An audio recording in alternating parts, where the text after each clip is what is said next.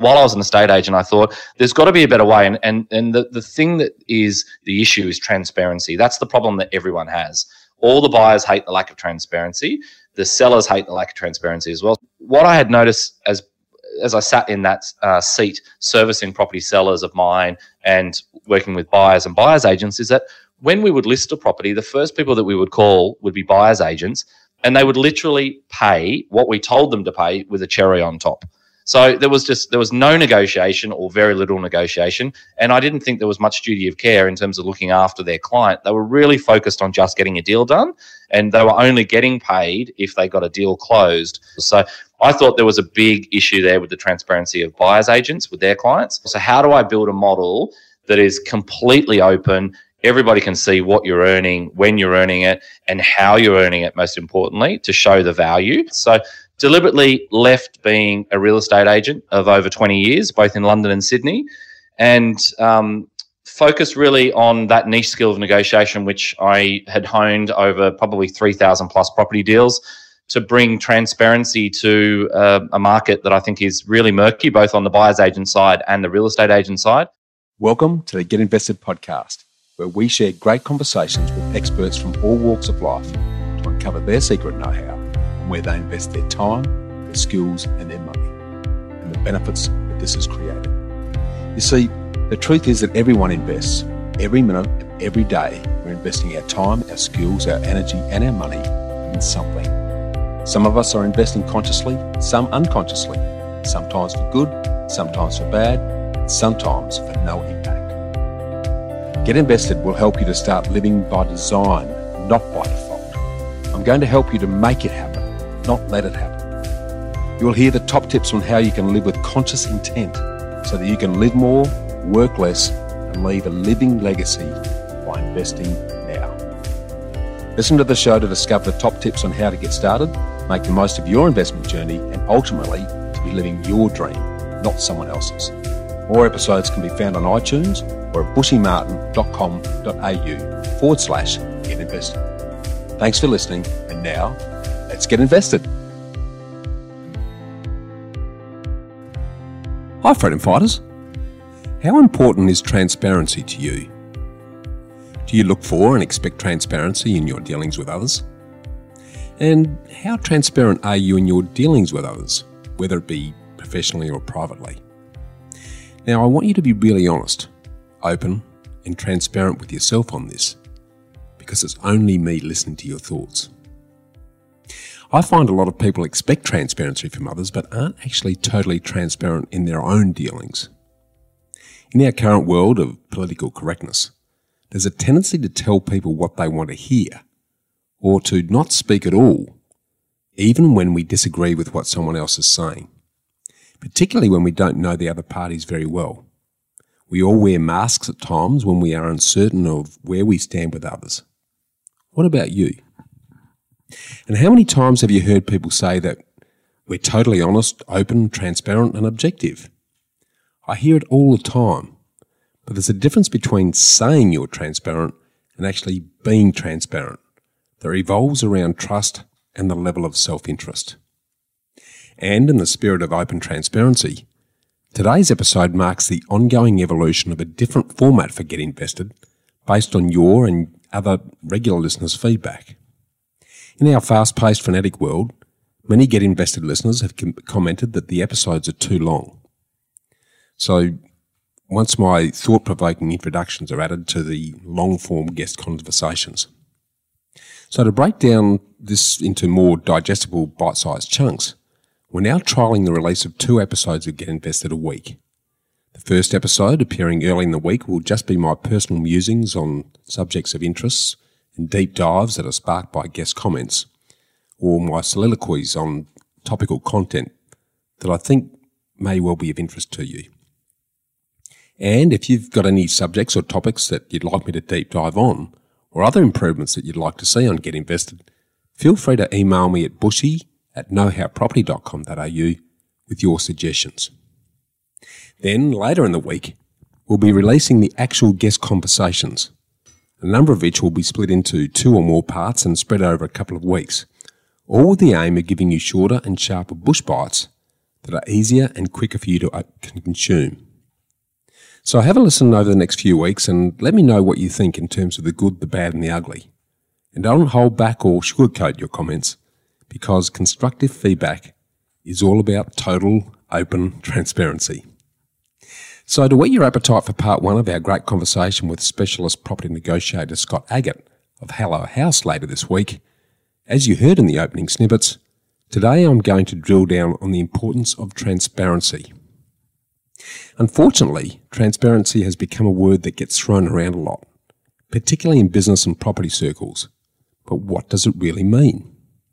Well, according to a quick Google search, transparency in a business setting is the basis for trust between an individual or company and its customers, employees, partners and investors. Being transparent means being honest and open when communicating with stakeholders about matters related to a business transaction or the business or service or product being offered. Now, the Business Dictionary defines transparency as a lack of hidden agendas or conditions accompanied by the availability of full information required of collaboration, cooperation, and collective decision-making. In other words, as Maggie Campbell explained in an article about transparency, you need to say what you mean what you say, and do what you say you'll do. Now, this sounds simple, but in practice, it proves to be far more difficult. People and organisations often struggle with consistently following through on all three elements of this transparency equation. Why? Well, we're socialised from a young age to be agreeable. In school, you were told to raise your hand and wait to be called upon before speaking. On the sports field, you were told to listen to your coach and follow instructions. Behavioural studies tell us that 82% of people are conflict averse, and 95% of people struggle to speak up to their colleagues about their concerns. So if we can't address the first part of the equation, saying what we mean, then it's nearly impossible to get the desired outcome. Because in order to mean or do what we say, we have to have said what we mean in the first place. But I'm still not convinced that these definitions of transparency go far enough. As Simon Sinek has so well captured, there's a great misunderstanding on what transparency means. Transparency doesn't mean showing everybody everything. And I agree with Sinek when he says that transparency means providing enough context for the decisions that we're making, which means keeping people in the loop. As an example, Sinek talks in a business setting about providing context, which means sharing openly with everyone in an organisation, here's the situation we're in, here's what we have to achieve, here's the reason, and here's what we're thinking, even though we don't know what the decision is at this stage. So giving people lots of context is what transparency really is. Because despite common beliefs to the contrary, people can deal with both good news and people can deal with bad news.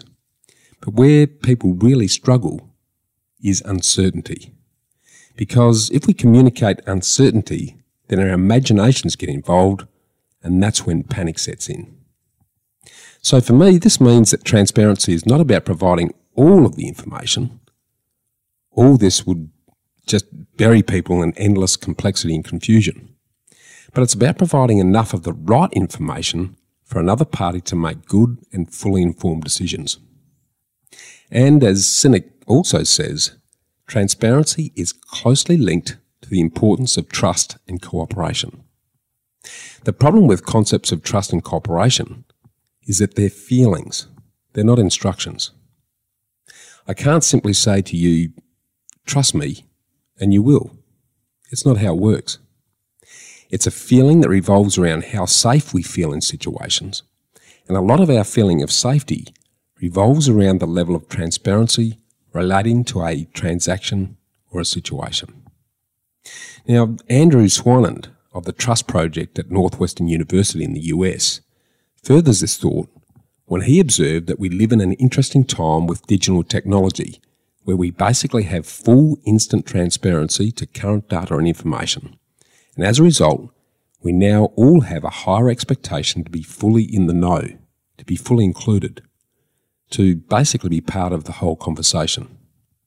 Swinan believes that today more than ever, we need to have transparency to build trust in our transactions and our communications with others. We need to embrace a greater level of transparency in terms of sharing information. Because if we believe that information is power, why would we not want to give and share more information with people to help make them as powerful as possible so that they can make better informed decisions to help everyone succeed where everyone wins? Many years ago, I was lucky enough to spend a couple of years working as a change management consultant for Andrew Banks of Shark Tank fame, when he owned and ran his award-winning human resources business, Morgan & Banks, that he and his partner, Jeff, grew from nothing on their kitchen table to then selling it for over $450 million a bit over a decade later. And when I joined the business, which had over 500 employees nationally at the time, Andrew flew me to Sydney, where I and other new recruits from across the country spent 2 days with him so he could impart directly his thoughts on culture. And a big part of the huge success of Andrew Banks' business was due to his focus on complete open transparency. I'll never forget him saying, "Don't keep anything secret. Tell the world everything you know, and don't worry about the competition because 98% of them will forget it or are just too lazy and won't do what you're doing. And the 2% that try to copy you will stuff it up anyway. And outside of this, everyone will respect you for your honesty, your openness, and your transparency." Now, this is something that I've never forgotten, and is part of the reason why our Know-How Property Finance team openly share anything and everything we know about property in a spirit of generosity to help you make better informed decisions. And on the subject of open transparency, Swinan's Trust Project reveals the results of a child psychology study where they looked at children who were told and made aware of issues, and then they had their parents come in and lie to them and basically tell them that everything was okay, that everything's fine, and they don't need to worry about anything. Now, the research team studied and looked at the children's stress levels during this experiment, and ironically, when given false reassurance, stress levels spiked. And Swinan believes the reason is that people from an early age are perceptive, and they instinctively know when bad is happening. They see it in your face. They see it in how organisations or individuals communicate. And what the study basically found was that the spike in the children's stress was a lack of transparency with a resulting erosion of trust. People are intuitively aware of the bad, and if you're not communicating or telling the whole story, people are going to make up stories of their own.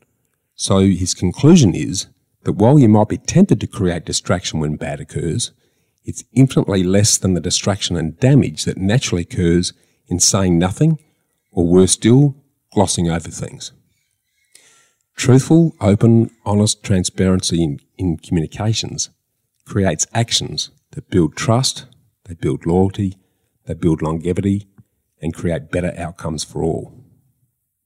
Now, the Trust Project believes that individuals and organisations that practice transparency, that earn trust, have more leeway to basically learn, evolve, and grow, and achieve superior outcomes for all. So yes, there are challenges, and there's courage and long-term investment required to build trust and transparency, but the commitments and resulting loyalty and strength of the relationship that result far outweigh the investment that's required. In a similar vein, the Northwestern University's Trust Project have uncovered the 3 components of trust in buyer-seller relationships. Their research reinforces that trust is grounded in the belief that someone else is dependable and will honour their commitments, even though they might take advantage of us if they choose to. But what is the source of trust in a buyer-seller relationship? Well, the Trust Project researchers have found that it consists of 3 dimensions: competence, honesty, and benevolence. So let me share this with you. Their marketing researchers are interested in what makes economic exchange possible, an interest in the conditions that facilitate economic exchange. And by economic exchange, they mean any buyer-seller relationship. So it could be a relationship between a property buyer and a selling agent or vendor. It could be a relationship between a property manager and a tenant or a landlord. Any buyer-seller relationship like this, the trust project marketing researchers are interested in. And they're interested in what factors facilitate that exchange, what makes it happen, what makes sure that the buyer and seller are both happy at the end, and also what factors might hinder that exchange. And this revolves around a study of transparency and trust. And what's interesting about trust is that trust can easily be broken. You can get burned by trust. And for the trust project, one of the most interesting things is understanding how we as consumers navigate this minefield of the possibility that trust might be broken. One of the key things that makes it possible for trust to get broken in economic exchanges is a thing called information asymmetry, which is just a fancy word for an imbalance in transparency. Information asymmetry refers to the fact that buyers know more about themselves than the sellers do, and sellers know more about themselves than the buyers do. And buyers and sellers can take advantage of that information asymmetry and create conditions where they get more out of the exchange than maybe they deserve. So let's start by looking at information asymmetry as a problem from the buyer's perspective.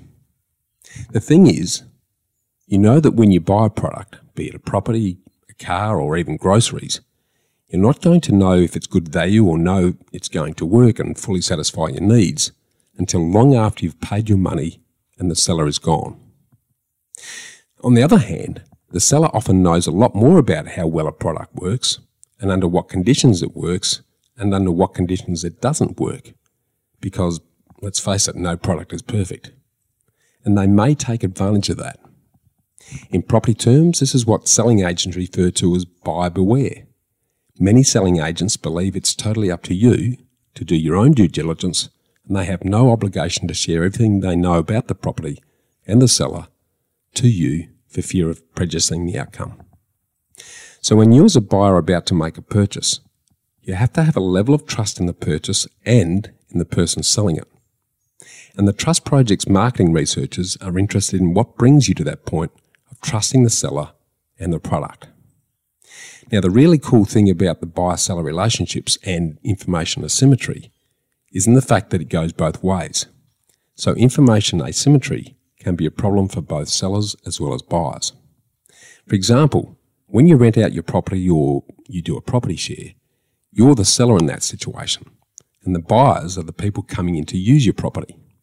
Now, you're not going to know what they're doing in your property. There's information asymmetry there. They may use it in ways that you don't want them to use it, or they may break something without you knowing. You might not find out until a lot later. So marketing researchers who study transparency and trust are interested in how buyers and sellers can think about these questions, can navigate all these problems to minimise these concerns about information asymmetry. And transparency and trust are ways that they can do that. And research that's been done by marketing researchers on trust comes in two types. The first type is psychological in orientation. This research looks at how people think or feel or their attitudes towards trust and how these attitudes towards trust influence their likelihood of exchange or keep them from wanting to make the exchange. The second type is where researchers make more of an economic perspective.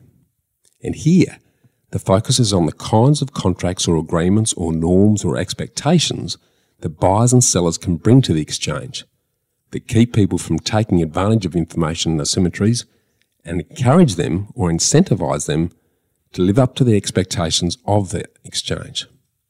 So in this transparency context, what is trust? Well, in their research, the Trust Project defines trust as a willingness to depend on someone else to do something under conditions where they may not actually do the thing that you want them to do. And the Trust Project researchers understand that willingness in terms of these three dimensions, or three factors that influence people's willingness to depend on someone else to do something that they don't necessarily have to do or they're not required to do. Now, the first dimension, or the first influence, is competence, which is perceived confidence, a belief that your exchange partner is competent to deliver the kinds of things that they promised to do as part of the agreement. The second dimension is honesty. It's a belief that your exchange partner is going to tell the truth and keep their promises. The more you believe they're honest, the more you trust them, and the more the economic exchange is enhanced. The last dimension of trust is benevolence. It's a belief that your exchange partner will think about you at critical times in the exchange when they can use information asymmetry or lack of transparency for their own benefit, and they're willing to go beyond this to think about your needs and wants. And they're maybe even willing to make sacrifices because they know that making you happy in the exchange is part of making a successful exchange. Take, for example, a real estate selling agent. While they're working for the property seller or vendor to sell a property at the highest possible price and favourable terms, they don't want to screw a buyer witless, as today's buyers become tomorrow's sellers, and bad reviews and testimonials may cost the selling agent future sale opportunities. Now, Susan Scott, the best-selling author and leadership development architect, adds weight to this in her thoughts on what she calls radical transparency. Susan suggests that we do not under any circumstances tell a lie of either commission or omission. Don't stretch the truth, exaggerate, or make things up to get out of trouble or to make yourself look good. Not only because that will be wrong on many levels, but also because it will come back to bite you in the butt at the worst possible moment when you least expect it, with the highest price tag on it, and you possibly might appear on an embarrassing viral YouTube video. She recommends that we don't attempt to project different images depending on who we're with. People can spot inauthenticity from 50 paces. Show up consistently as yourself. BSers who demonstrate this kind of lack of transparency remind Scott of all those drug commercials for the latest coolest drug, where you see somebody who's taking this new wonder pill dancing effortlessly through fields of daisies, and at the same time, the voiceover or unreadable fine print at the bottom of the screen was whispering that the side effects can include internal bleeding, loss of libido, thoughts of suicide, uncontrolled barking, and sudden death. And Scott also suggests that we bear in mind that while no single conversation is guaranteed to change the trajectory of a career or a company or a relationship or even a life, any single conversation can. So take it one conversation at a time and make them fierce. Scott also relates her reading of Hemingway's The Sun Also Rises, in which a character is asked, "How did you go bankrupt?" And he's in a bar where everybody's drinking, and he responds, "Gradually, and then suddenly." And Scott's epiphany from this is that our careers and our companies and our relationships, and indeed our very lives, succeed or fail gradually, then suddenly, one conversation at a time. Certainly what gets talked about and how it gets talked about and who is invited to be part of the conversation determines what's going to happen and what's not going to happen in every transaction in our lives. Scott's second epiphany revolves around the reason why so many conversations and transactions fall short of what we would all like them to be, or some just flat out fail.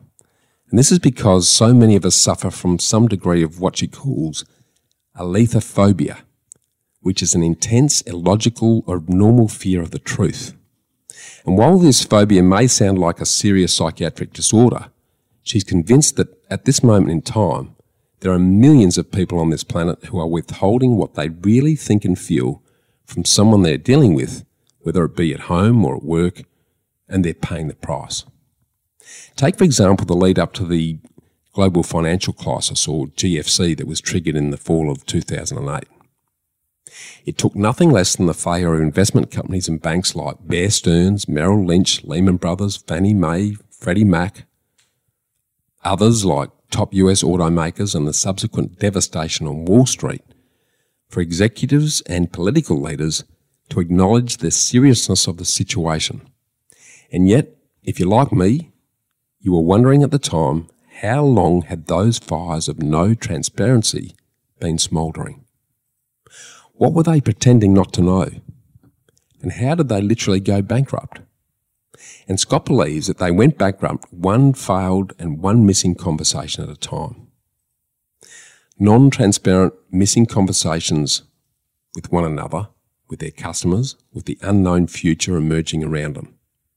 But let's get personal and have a look at ourselves, because it's not fair to put it all on the leaders.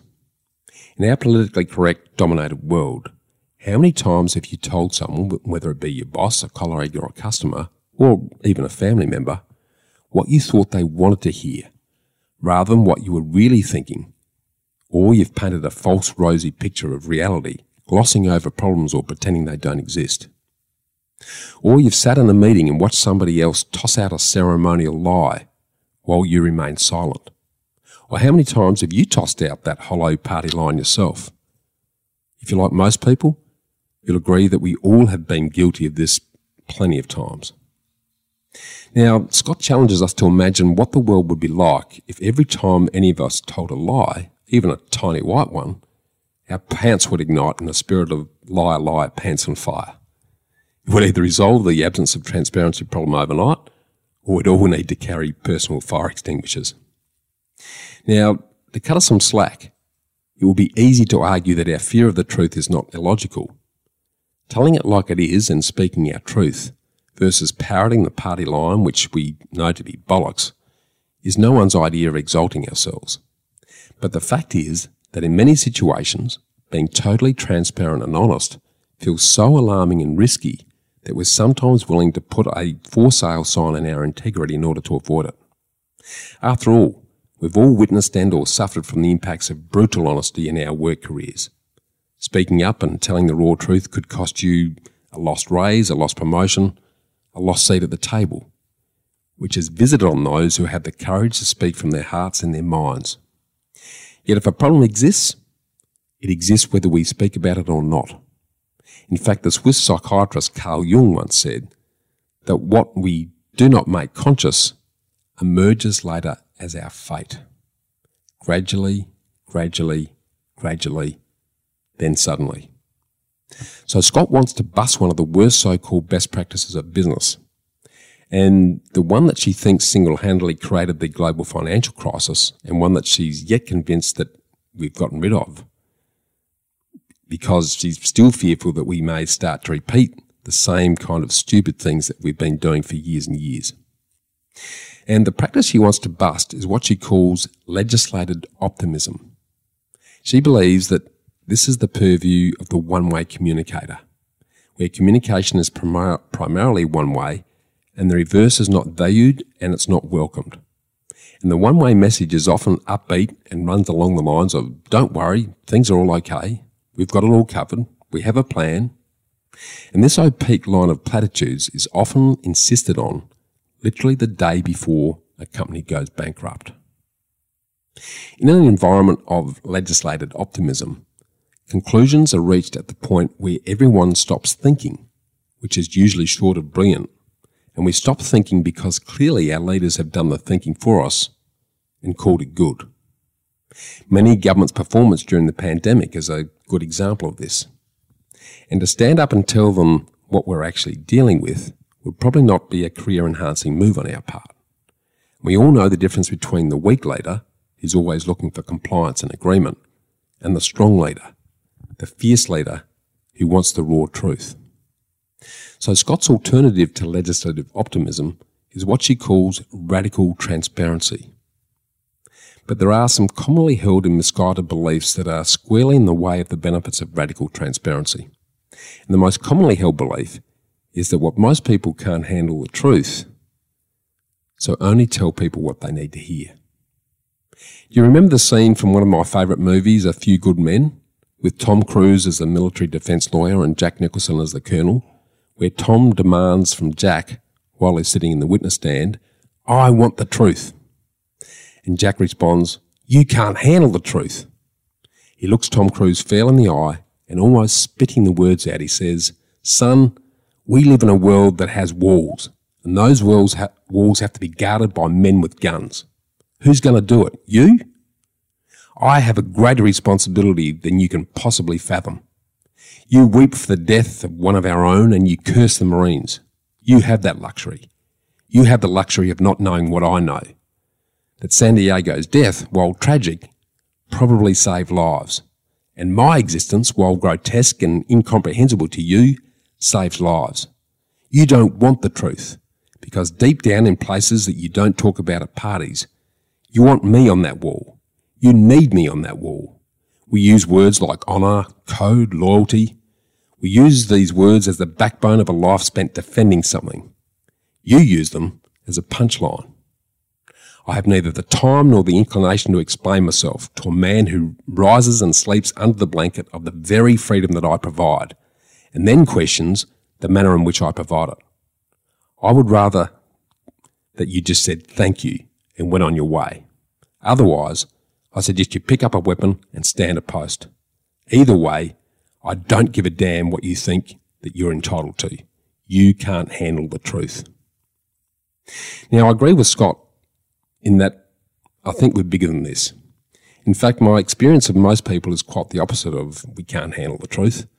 There's something within us that responds to those who level with us, who don't suggest our compromises for us. In fact, those careful conversations that we're so proud of and so fond of, our failed conversations because they merely postpone the conversations that we want and need to take place. We can handle the truth, so lay it on us.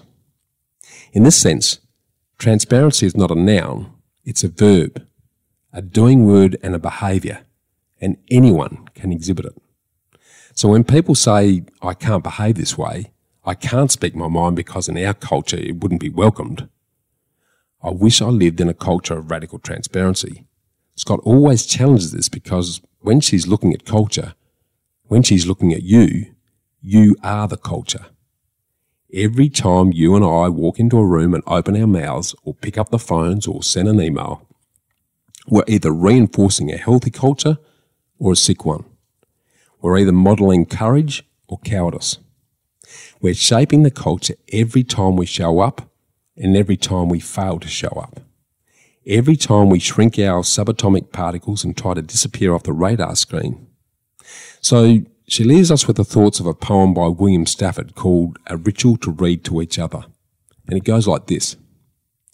If you don't know the kind of person I am, and I don't know the kind of person you are, a pattern others made may prevail in the world, and following the wrong God home, we may miss our star. Now, none of us wants to miss our star, and yet we may very well miss our star unless we begin to engage in her radical transparency, having the courage to have those wonderfully fierce conversations in which we come out from behind ourselves into our true conversations and make them real. Fierce transparency is not for those who want to be shadows in the crowd. It's for those of us who are willing to tackle our toughest challenges, who are willing to set aside the old ways and to execute with a much higher level of integrity, both personally and professionally. So, returning now to the property context, what is real estate transparency and why does it matter? Well, according to aph.com.au, property remains one of the few markets where true transparency doesn't really exist. But drawing on examples from Jones Lang LaSalle's or the JLL Global Real Estate Transparency Index that quantifies transparency based on 139 different variables relating to property transaction processes, regulatory and legal frameworks, corporate governance, performance management, and data availability, property transparency is a measure of how easy it is to access reliable real estate information in a location, whether it be a city or a country. And having access to the right, timely, transparent property information gives you confidence when making decisions about buying, building, leasing and managing properties. So what does property transparency look like? Well, it starts with the fundamentals of recording, sourcing, publishing, and most importantly, being able to easily access the right required information about the supply, demand and cost of real estate and allowing people to compare and analyse this information to make better, fully formed decisions. It's about having a clear and consistent property transaction process with standard rules laid out to ensure that real estate and allied companies operate in a responsible and ethical way. And then, of course, there's all the legal contractual stuff, planning regulations and building codes for property ownership and land use, along with the proper, easy to read and understand contracts and any resulting tax implications. And according to JLL, in an article in your propertyinvestmentmag.com.au, the availability of current, past and historic and future forecasting trends in market data is a cornerstone of real estate transparency in this country. Now, in recent years, there's been mounting pressure on the largely unregulated real estate industry to act responsibly. The industry is being held to account to invest and do business in a transparent and sustainable manner. And add to the mix the massive disruption and uncertainty created by the recent global pandemic, the issue of transparency and trust has been brought into even sharper focus. During times of such continued and ongoing uncertainty, the need for an open, transparent processes and access to accurate, timely data has become more important than ever. So as you can hear, there's a hell of a lot of information you need to access and know in order to make good property decisions. But very few people have the time, money or resources to be able to consider them all. Interestingly, in the property space, we've quickly morphed over the last few years from having almost no current relevant information to now being buried in endless streams of complex and often contradicting and confusing data that's very difficult for the average Joe or Joanne property buyer to make sense of in a timely, meaningful fashion. So what ends up happening? You either go with your gut and hit and hope, which most people do, and this generally results in below par outcomes, or a few smart property buyers engage specialist property professionals to assist in accessing and assessing relevant information to help you make better property decisions. The issue with property transactions is that they have high emotional engagement and they're our highest cost transactions, as our lifestyle and our family's future often rely on them. All this in an environment where it's difficult and expensive for an occasional buyer to equip themselves with the current data required to make fully informed decisions. Buyers are often flying blind and left making big financial decisions based on very limited information, so they are left going with how they feel about a property, and they often just go with their gut and make uninformed decisions, compared to sellers' agents who have all the information about the market and the specific property at their disposal. A clear case of the information asymmetry that I talked about earlier. So in this high-stakes, high-cost environment, the level of transparency and resulting trust becomes critical to the perceived outcome of the property purchase transaction. Buyers are left questioning, is this really good property? And am I actually paying the right price for it? Now, I know I've said this many times before, but it's worth repeating. When it comes to the importance of real transparency, just about everyone you meet in the property sphere has a vested interest in selling you something, because they don't get paid unless you either sell or buy a property. And as soon as someone relies on a result before they get paid, they're subconsciously going to have a bias towards getting the result, which will cloud their objectivity, whether they're aware of it or not. And remember that nothing comes free, and if it sounds too good to be true, then it normally is. And it's for these reasons that our know-how property team operates on a fee-for-service basis, because you know exactly what you're paying and you know exactly what we're getting paid. So any savings that result from the property process go into your pocket. And we're all there as your expert eyes, ears, arms and legs to both assemble the best available independent property specialists to deliver on your strategy and then keep them honest to ensure that what's being put forward is actually genuinely in your interests. In simple terms, we help you write your life symphony and then act as your life conductor to assemble your life orchestra with the best instruments and the best musicians, perform and then deliver your life symphony. In this context, our know-how team likes to refer to ourselves as the John West of property. Remember that old John West advert where it's the fish that John West rejects that makes them the best? Well, our know-how team is exactly the same when it comes to your property. It's the properties that we reject on your behalf that get you the best result. After we've helped you to craft your dream lifestyle strategy in conjunction with your finance capability strategy and your structure, These then inform the exact type of property strategy that you actually need to adopt. And when it comes to your property delivery strategy, if we wouldn't personally invest in a property option, then we're not going to suggest that you do. Now, unfortunately for property investors and buyers, this level of total independence and transparency is very rare and almost unique. Why do I say this? Because selling agents, buyers agents, and a lot of mortgage brokers and other allied property professionals only get paid when you actually buy a property. And this is where the murkiness and lack of transparency creeps in and subtly affects the level of objective independence that they are giving you in a property transaction and the amount that they're prepared to negotiate on your behalf to truly get the best result. Unfortunately, I've seen this time and time again, especially with buyers agents. A number of them, and I stress not all, are good at property data and research to find a property that satisfies your strategy, but very few of them are what I class as good negotiators. And consequently, they often pressure a buyer to accept whatever price or conditions the selling agent imposes. Now, until recently, I believe that our know-how independent fee for service model, where we act objectively and transparently in assessing the merits of a property opportunity, was unique in the industry. Until I met this week's special guest, Scott Agate from Hello House. The pointy end of a good property transaction is how good you are or your team are at negotiating the best possible win-win-win outcome. Remember the old adage that it's what you pay for a property, not what you sell it for, that has the biggest impact on your long-term results. So negotiation skill is a key differentiator. And something as critically important and as subtly complex as property negotiation is not something that you want to leave to an occasional amateur. And if you're like most property buyers or investors that only purchase a property every 2 to 5 years, then that's exactly what you're likely to be.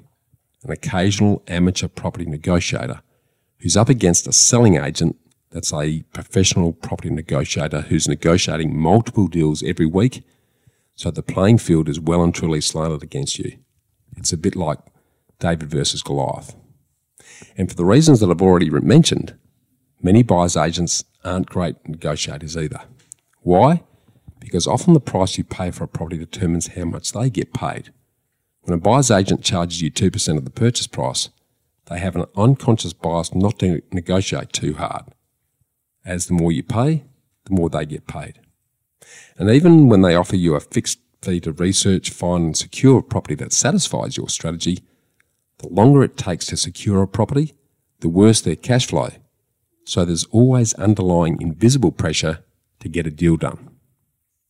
Now, I need to stress here that I'm a big advocate for good buyers agents, as a good one can add enormous value in terms of researching and finding the best property around the country to suit your needs. So if you're looking to engage a true independent and transparent specialist property negotiator, where do you turn? Well, up until recently, no one. But this is where this week's guest, Scott Agate from Hello House, comes to your rescue. Scott and his Hello House team are professional property negotiators who have successfully negotiated over 3,000 property purchases. And they charge you a comparatively very low fee to do all of the negotiating on a property that you want to purchase. And he's achieved great results for property buyers. In fact, while I've got a lot of experience in negotiating property purchases, I'm currently engaging Scott personally to negotiate on our behalf to buy a property. Because the devil's in the detail and the subtleties when it comes to property negotiation. And by engaging Scott to do the deal on a property, once I've found the property I want to buy, it removes my emotion from the transaction, which can often cloud our judgment and get in the way of the best outcome. Because good selling agents can intuitively smell when you're emotionally engaged with a property and will use this against you without you even knowing it. And if you like what you hear from Scott in our two-part special on this week and next week's episodes, then make sure you have a listen to my interviews with Scott on Realty Talk, which you can see on channels.realty.com.au/Realty Talk, where Scott reveals his tricks to find properties pre and off market at zero cost that allow you to see 40% more of the market, as well as his blind copy BCC email trick that will keep you top of mind with selling agents. In the meantime, If you seek transparency and trust in your dealings, I challenge you to lead by example and be the change you seek by surrounding yourself with people who model accountability, ferocious integrity, personal authenticity, the capacity to connect with others at a deep level, and the commitment to champion the common good over narrow self-interest. That's more food for thought, and I'll speak to you again next week. To get a summary of all this investment gold in the show notes, just email me on hello@khgroup.com.au. That's hello@khgroup.com.au. Or check us out at www.bushymartin.com.au/Get Invested. I look forward to joining you next week for another episode of the Get Invested podcast. So thanks for listening, and as always, dream as if you'll live forever and live as if you'll die